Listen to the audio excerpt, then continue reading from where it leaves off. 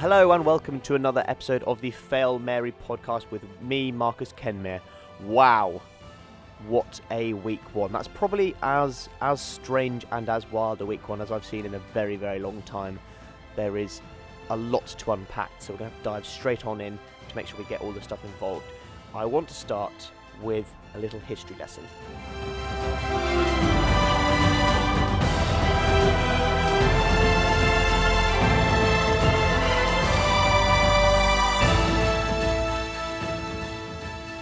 I'm a big fan of history. I studied history at my university, and I'm such a nerd of history to the point where I have a favourite story in history. So let me tell you, you might have seen the film, but let me tell you about Xerxes and the Battle of Thermopylae.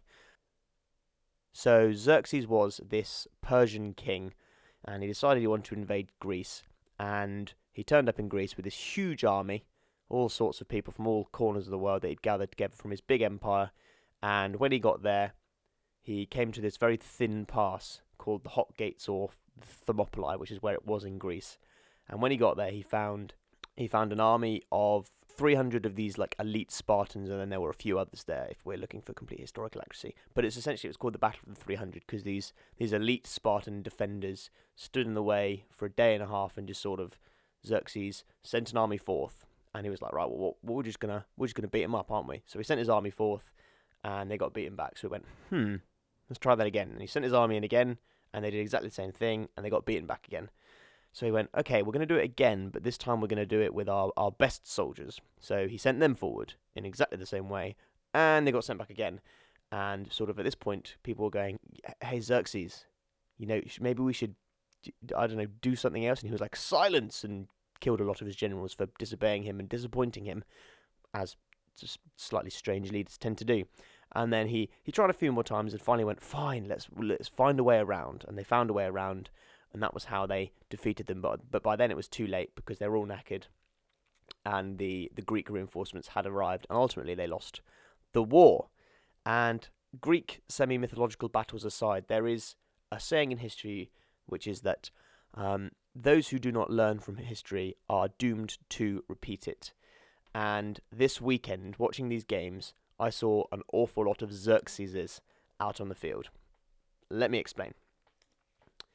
So the NFL today, for the average viewer, is about offense. It's about high scoring. It's about points. It's about clever plays and huge throws and trick plays and stuff like that. And the coaches that come up with these clever offenses are often lauded for their great coaching strategy and intelligence and genius. But one thing that has always been true about the NFL and remains true to this day is that the NFL defenses in the league adapt to face offenses. So a new offense will come in as a system. It'll have a success for as long as it can, and then eventually defenses will adapt and find a way of stopping this new offense. And then the next new offense will come in, and so on into infinity. So a lot of the build-up this weekend was about these new offenses we're expecting to see coming out of the pre-season and the off-season. But what actually happened was we saw a lot of coaches assume that the offense that worked for them last year was going to work for them again this year. Let me give you some examples. Matt Nagy, very good offensively minded coach, very good in terms of strategy and scheming people open. Matt Nagy, with the Chicago Bears, managed 3 points against Green Bay. Let's look at another one. Freddie Kitchens, who last season had lots of success at the second half of the season with the Cleveland Browns, had a winning record with them, managed with this new Cleveland offense with all its shiny new toys, 13 points and 3 picks against Tennessee. All game, 13 points. That's it. How about Adam Gase? Adam Gase, record-setting offensive coordinator Adam Gase. His team made more defensive points than it did offensive points. How about Kyle Shanahan? Kyle Shanahan, another great offensive mind, took the Falcons to the Super Bowl with his offensive scheme, while his San Francisco 49ers were 19th in rushing and 31st in passing this week. How about Cliff Kingsbury? New and exciting Cliff Kingsbury joining the league with his new rookie quarterback and new system that he was hoping to bring in. Well, they had no touchdowns for the first 3 quarters of the game. Even the more well-known offensive coordinators, how about Sean McVay? they didn't put together a decent drive until the third quarter. The one touchdown they did score in the first quarter was because Carolina gave the ball away in their own 25, so they didn't have that far to go. Doug Peterson, if you take out Deshaun Jackson's one play in the first half, they had a grand total of 72 yards in the whole first half. And that's with all those weapons and the great offensive line and Carson Wentz and the running back stable in the backfield. 72 yards they managed to get there. And what summed it up perfectly for me was when I was watching the New England versus Pittsburgh game late on Sunday evening. It got to halftime and Pittsburgh were 20 points to none down. And they said to Mike Tomlin, Mike, what do you need to do better in order to have some more success in this game? They had 99 yards collectively at this point.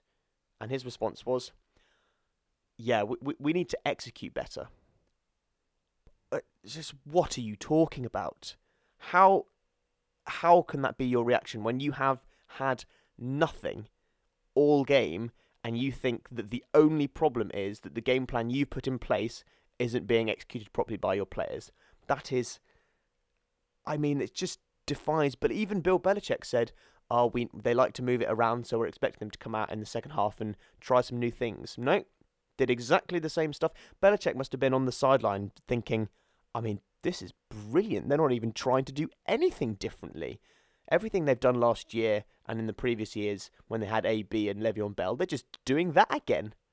It's just, you can't in the NFL just do the same thing offensively over and over again and just expect it to work over and over again. That doesn't make sense. Defenses are too good. Coordinators are too clever. They work it out, especially if you're playing the Patriots, who have one of the best defenses in the NFL, apparently. But you can't just... It was the same with all of them. Kyle Shanahan was running the same power zone run offense that he's run since he was at Atlanta. And Tampa Bay aren't that good at defense, but they just completely shut them up for the first half at least. Freddie Kitchens was, with a weak offensive line, was still trying to run these deep passing routes. No, Baker can't stand still for 3 seconds without getting destroyed. You need get a short route, give him someone to throw to early so he doesn't have to get annihilated by this pass rush. It was really, even the teams that got away with it, like the 49ers because they were playing the Bucks, like the Rams because Cam Newton's performance was terrible. Even the Eagles, we saw from them, they were trying all this sort of short yardage underneath passing, and then they had one play where they just ran a very simple Deshaun Jackson's faster than everyone, so let's run him deep and let's let our very strong quarterback throw it very far for him. And they did that, and then they were like, oh, that worked. Let's keep doing that. So they were lucky and they got bailed out by that. But just, you can't, as an offensive coordinator, think that the same thing is going to work over and over again. You have to find new ways of attacking a defense each season because teams spend hours looking at how you like to operate as a head coach and as an offensive coordinator, and they react accordingly.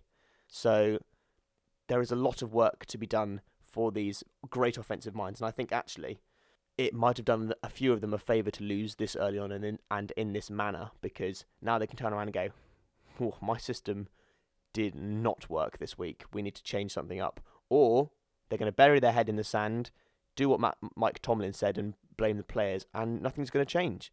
I think a few teams are actually already in difficult situations with their offenses. I think Chicago especially have a problem this season because Trubisky trying to do the same stuff they were doing last year, that's a very low-ceilinged offense. Now, on the other side of the ball, let's look at, to support my argument, let's look at the really impressive offensive displays that I think we saw this week. The Kansas City Chiefs put up 40 points on the Jaguars in their stout defense. Baltimore, that was unreal. Everyone said Lamar Jackson was a running back who could occasionally throw the ball. Well, they put up 59 on the Dolphins. The Vikings put up 28 at the Falcons. Doesn't sound particularly high, but the way they did it was impressive, and I'll explain in a minute. The Patriots 33 on the Steelers, and Dallas 35 on the Giants. Now, all of these teams have one thing in common with how they played offense this week. Because as we came into the season, we thought we knew how all of these teams were going to play offense. We thought that Baltimore were going to be very, very run heavy, put everyone in front of the ball and just run it with Lamar. We thought that the Vikings were all about their receivers, and they didn't have the O-line and the running backs to make that work. We thought that Kansas City worked through Tyreek and Patrick Mahomes and Travis Kelce. We thought that New England were going to be a power running team, and we thought that Dallas were going to be a power running team as well. The one thing they have in common is they all did the exact opposite of what we thought they were going to do. So Kansas City, we thought it was all going to be about Tyreek, Travis Kelce, and a strong running game to support Patrick Mahomes. Well, it wasn't. Sammy Watkins, pretty much on his own, carried the team on his back for 2 touchdowns and 100+ yards. Baltimore, we expected them to run the ball with Lamar and with everyone else. They were a passing team very early on. I mean, their first touchdown was just very simple slant to Hollywood Brown. The Dolphins were all cheating up in the box, expecting this huge run game to work. The Vikings, even with a not particularly impressive O-line performance, they dominated Atlanta up front, and they only threw the ball 11 times, taking all the pressure away from Kirk Cousins and putting it on Dalvin Cook, who's an elite running back and proved that already this week, and the O-line to just get the run blocking, which is easier than pass blocking, right. New England Pittsburgh were all ready for this power running team, and it was just quick crossing routes, deep passing balls. Tom Brady looked 25 years old, not 42, and was throwing absolute dimes everywhere all over the field. And Dallas as well. Dallas were expected to operate through Ezekiel Elliott like they always do, but they brought in this new coordinator. And what did they do?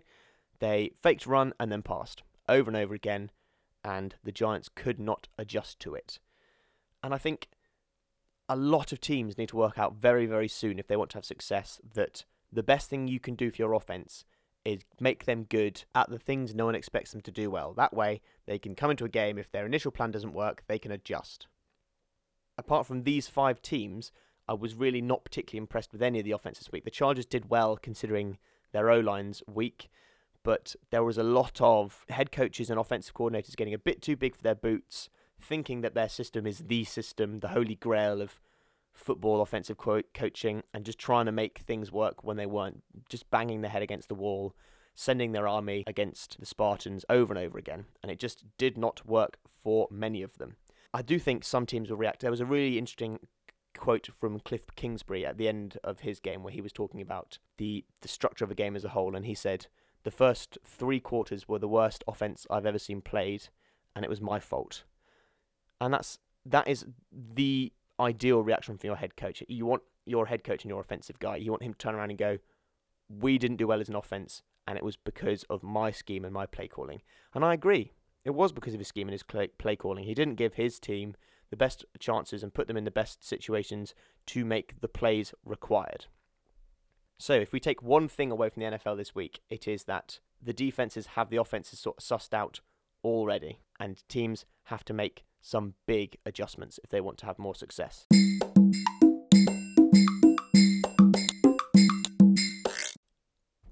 Okay, moving on, I want to talk about video games. When I was a kid, when I was young, we got our first Xbox, and it had a few games with it, me and my brothers. And we had a game called Dead or Alive 3. And in that game, it was a fighting game like Tekken or Mortal Kombat. And in that game, there was a character called Bayman. I still remember all of this. I haven't had to look this up. I just remember because it was that traumatizing. And after maybe 2 weeks of playing this game, we all agreed as a 3, no more playing as Bayman. No one is allowed to be Bayman. Even though Bayman was in the game, he had the same similar stats to everyone else, but we all agreed, nope, no more Bayman.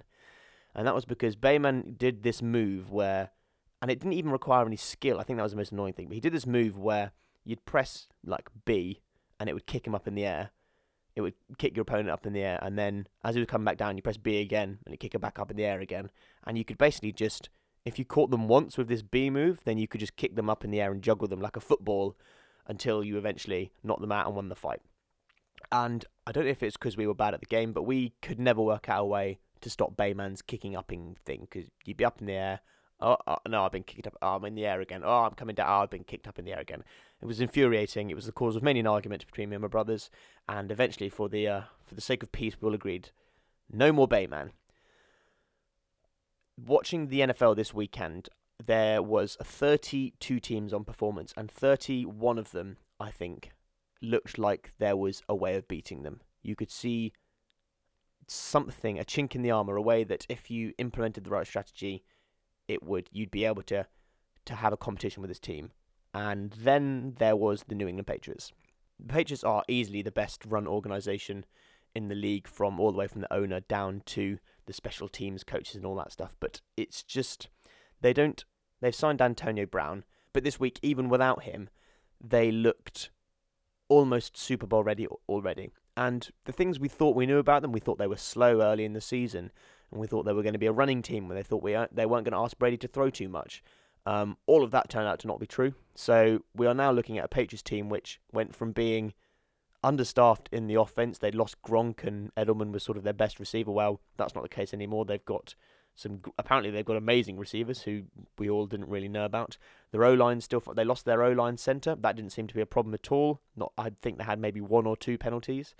Their defense is better than the defense that kept the Rams to 3 points last year, and the special teams have always been and still are brilliantly organized. And I was watching the Steelers Patriots games, and I was just thinking, it's just not fair. Aside from the fact that they're in the easiest division, which they're going to win, so they're going to make the playoffs anyway, they just, every single year, they've managed to just completely reinvent themselves and just put forward a brand new, completely unexpected output, which no one's ever ready for. And I'm not saying we should ban them from the NFL, but it's hard to watch them this weekend and not think, well, they're going to win the Super Bowl again. Because there wasn't a single team, I thought, this weekend that looked like they could give the Patriots a really good game. The Chiefs were amazing offensively, but their defense was average. The Philadelphia Eagles couldn't work anything out until the second half, and then they finally started to sort it out. But again, their defense got no sacks. I know that because of my fantasy team. Thanks, guys. The Saints and the Texans, they put out the best game of the week. But again, they were putting up 30, nearly 40 points on each other. So, obviously there is change throughout the season, and teams will react to them. But it's hard to watch at the moment and identify who is challenging the Patriots, because they are just that far ahead. And once they start juggling a team, I think I watched a drive where they run pretty much the same crossing route with 4 different players, and it worked every single time. And it was like watching Bayman juggle my poor defenseless fighter. I was 8 years old again, because they were just up in the air, falling down, up in the air, falling down, up in the air, falling down. And I was just watching like this. I don't know what the Steelers are supposed to do. And granted, I think Mike Tomlin had a horrible game head coaching, but it's going to be very, very tricky this year for any team to identify a way to beat this Patriots team. And they won the Super Bowl last year. The biggest thing going against them at this point is that winning the Super Bowl twice in a row is difficult and rarely gets done. But I genuinely think, unless other teams buck up their ideas and just tighten up in all sorts of ways, we are going to see another Patriots Super Bowl very, very soon. It's unfortunate, because I like to see other teams win, but you just have to admire their ability to completely reinvent themselves every single season. And all those people that said they were going to be worse without Gronk, and that Brady was getting too old, well, those people are very quiet now.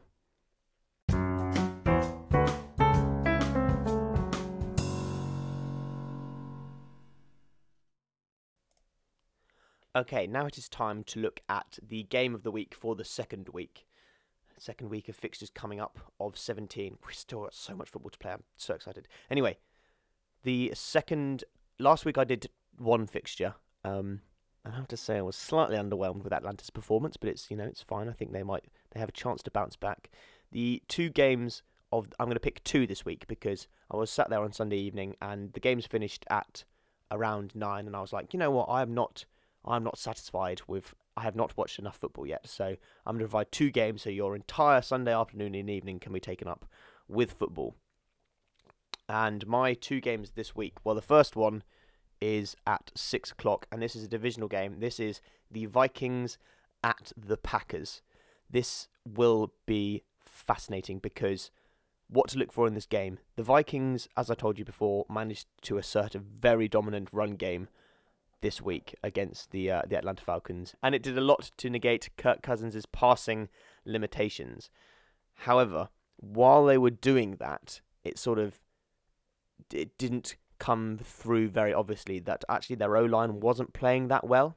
And what happened was Dalvin Cook is such an efficient and speedy running back that he can sort of counteract limitations on the offensive line if they're playing a weak enough front. But Atlanta's front was really poor against the Vikings, and now they're coming up against this Packers front that showed itself to be very fast and physical during the Week 1 game against Chicago. So whilst that's going on the Minnesota offensive side of the ball, the other side of the ball is that the Packers offense and Matt LaFleur are going up against another very strong divisional defense in the Vikings. And what came through against Chicago last week was that Matt LaFleur is still a very young and limited offensive head coach, and I think actually he was probably one of the coaches that was guilty of trying to force things that just weren't happening. And it worked enough against Chicago because their defense was keeping them in the game, but the Vikings have a more talented roster of offensive players. Their scheme's a lot more simple, but if they do manage to start moving the ball on the floor and setting up the pass game, then actually it's going to be on Matt LaFleur and Aaron Rodgers to get their own offense running as well. I do think that Rodgers was if you watched the game on Thursday night, Rodgers was so happy at the end of that game that I think he's probably going to spend the rest of the season paying back his defense for that performance that they put in. And I think it will start this week because there is some holes in the Vikings defense that weren't hugely obvious because of Atlanta's poor performance, but they are there. They've got a few problems at corner, for example. And I think this is going to be a very close game where both offenses are struggling to make their systems work again against very dominant defenses. The question will be, can Green Bay's defense keep them in it long enough for Aaron Rodgers to inevitably do something spectacularly Aaron Rodgers-y as he tends to do? So keep an eye on that game. That is 6 o'clock on Sunday evening. It is the Packers versus the Vikings. You also have to factor in, of course, that it's at the Packers, which is a very difficult home ground to play to. So I think that's a very good one to watch this week. The second one is at 9:25, and this is the Saints versus the Rams. I was among the few people who were underimpressed with the Rams this first week. They played Carolina, who via Cam gave them all sorts of chances to score and to get in good position, and they still only managed to be 3 points ahead before the end of the game. I don't think Sean McVay's has done enough in the offseason to set them up for a plan B, which surprised me because when they got to the Super Bowl last year, a plan B was definitely what they needed when plan A didn't work. There's still a lot of dependency on Todd Gurley, and I think the Saints are a smart enough and well-organised enough team that actually they can expose some of the difficulties that Carolina exposed this week. Christian McCaffrey, the Carolina running back, had an absolute field day against that Rams defense, and Alvin Kamara with Drew Brees have a similar sort of chemistry and a relationship, and there's a lot that the Rams need to sort out soon. Otherwise, I think they're going to find themselves hosting the Saints and getting a bit of a beating because Jared Goff was limited in trying to make the same scheme work. The passing routes looked almost identical, and I think the Saints could potentially have the Rams sussed offensively. And if that is the case, then it's going to come down once again to the Rams defense making a lot of stops. And against this Saints offense that we saw in Week 1, which was very explosive against the Texans, that is a big ask for a group that struggled to slow down Carolina at times on the weekend. And with that, it is time for my AccaStacker.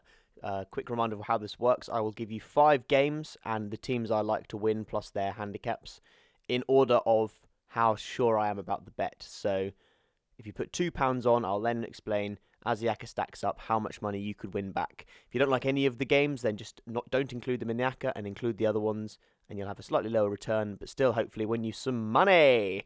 So AccaStacker this week, game number 1 is the Saints at the Rams, and they've given the Saints plus 2.5. It's 1-1, so a £2 bet would give you £4 returns. I think the Saints could win this one outright. As I've said before, I wasn't blown away by how the Rams performed in this first week, and actually I think the Saints defense, given how sort of sporadic and wild the Houston offense was, the Saints defense did very well to slow them down and make a few crucial plays. Jared Goff is a less mobile quarterback than Deshaun Watson, so they don't have to contend with that. They will have to slow the run game down because that was something that Houston managed to put on them pretty significantly.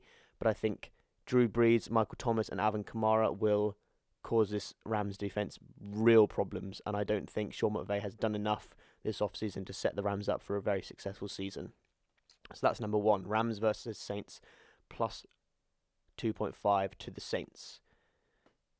Next up is the Eagles versus the Falcons. This is minus 1.5.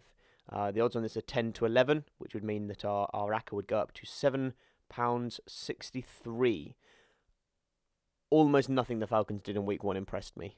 They've signed Julio Jones to this brand new contract, which I think was the right thing to do, but their front seven on the defense was very poor against the Vikings front line that isn't that impressive, and their front seven offensively as well left Matt Ryan in all sorts of problems. Matt Ryan himself wasn't that impressive. I think that'll move forward, and he did manage to integrate and use his receivers very well, but the Philadelphia Eagles have found a viable deep threat, which means that they now have a very diverse offense, and I don't think the Falcons are going to be able to do enough to stop the run and the pass at the same time, whilst also keeping up with the scoring with this Philadelphia defense, which underperformed in first week, so that's why this isn't my top pick. But I think to win by 1.5, so 2 points in it, I think it'll be more than that. I think the Eagles will win under a touchdown, but by a decent amount.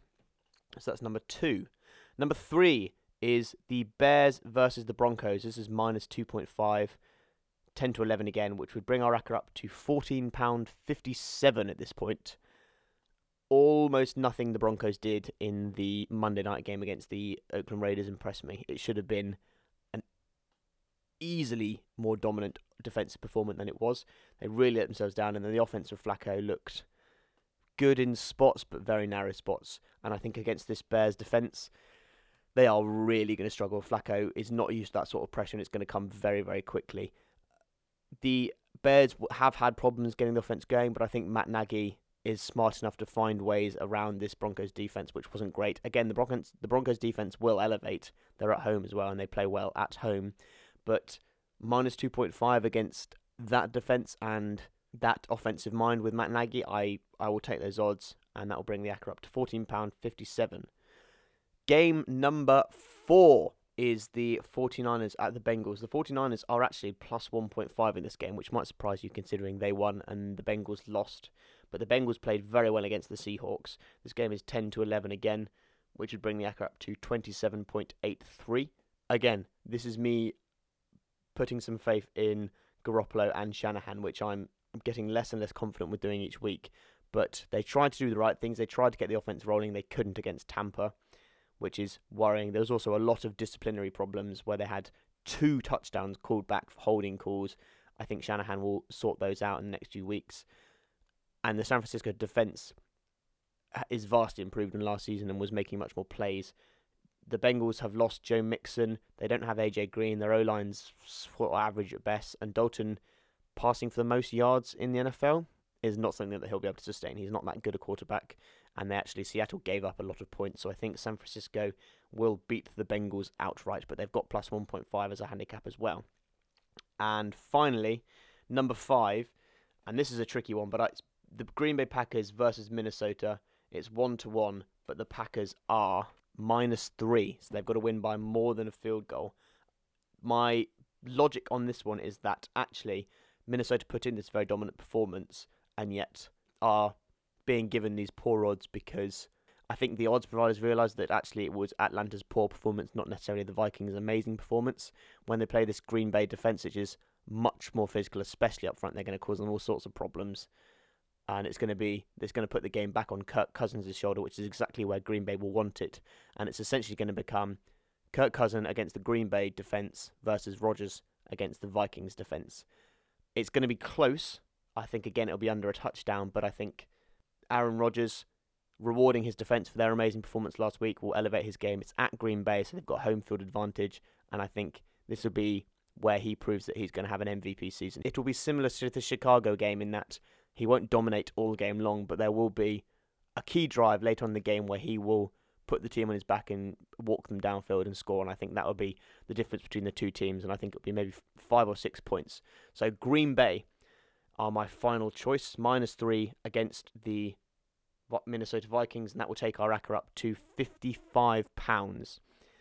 There were some very interesting games this week that I have not chosen, so I'm going to explain to you very quickly the ones I avoided and why I did, and the things I try to avoid when I'm picking these ACCAs. So the Buccaneers are plus 6.5 at the Panthers. The reason I won't bet on the Panthers is because I don't know which Cam Newton I'm getting. Am I getting MVP Cam Newton, or am I getting Cam Newton from last week, who was just throwing it miles over the head of all his receivers, which was a really poor performance. So it would be one to consider, but it depends on which Panthers you get. You've also got McCaffrey there, who does he go off or does he not is sort of what decides the game. The Giants are playing the Bills at home. They have a +2 advantage, but I don't want to bet on one running back, because if Saquon Barkley goes down or is schemed out of the game, then Giants pretty much have no other weapons. I think that'd be an interesting one. The Giants had some real trouble in coverage last week, which will be negated by the fact that Josh Allen isn't as accurate as Dak Prescott is. But again, it's not one I'm confident to bet, given that it all rests on maybe one thing. And the Browns and the Jets is the third one. Again, just don't know what I'm going to get from my quarterback and my offensive room. The Jets defensively were very good last week. Will Freddie Kitchens adapt or will he not? I don't know. It'll be, if he does adapt, then Cleveland are in a good situation. If he doesn't, then the Jets will probably win by quite a marginal score. So when there's a lot moving either way, I try to avoid those bets, because those are the ones that catch you out with the handicaps.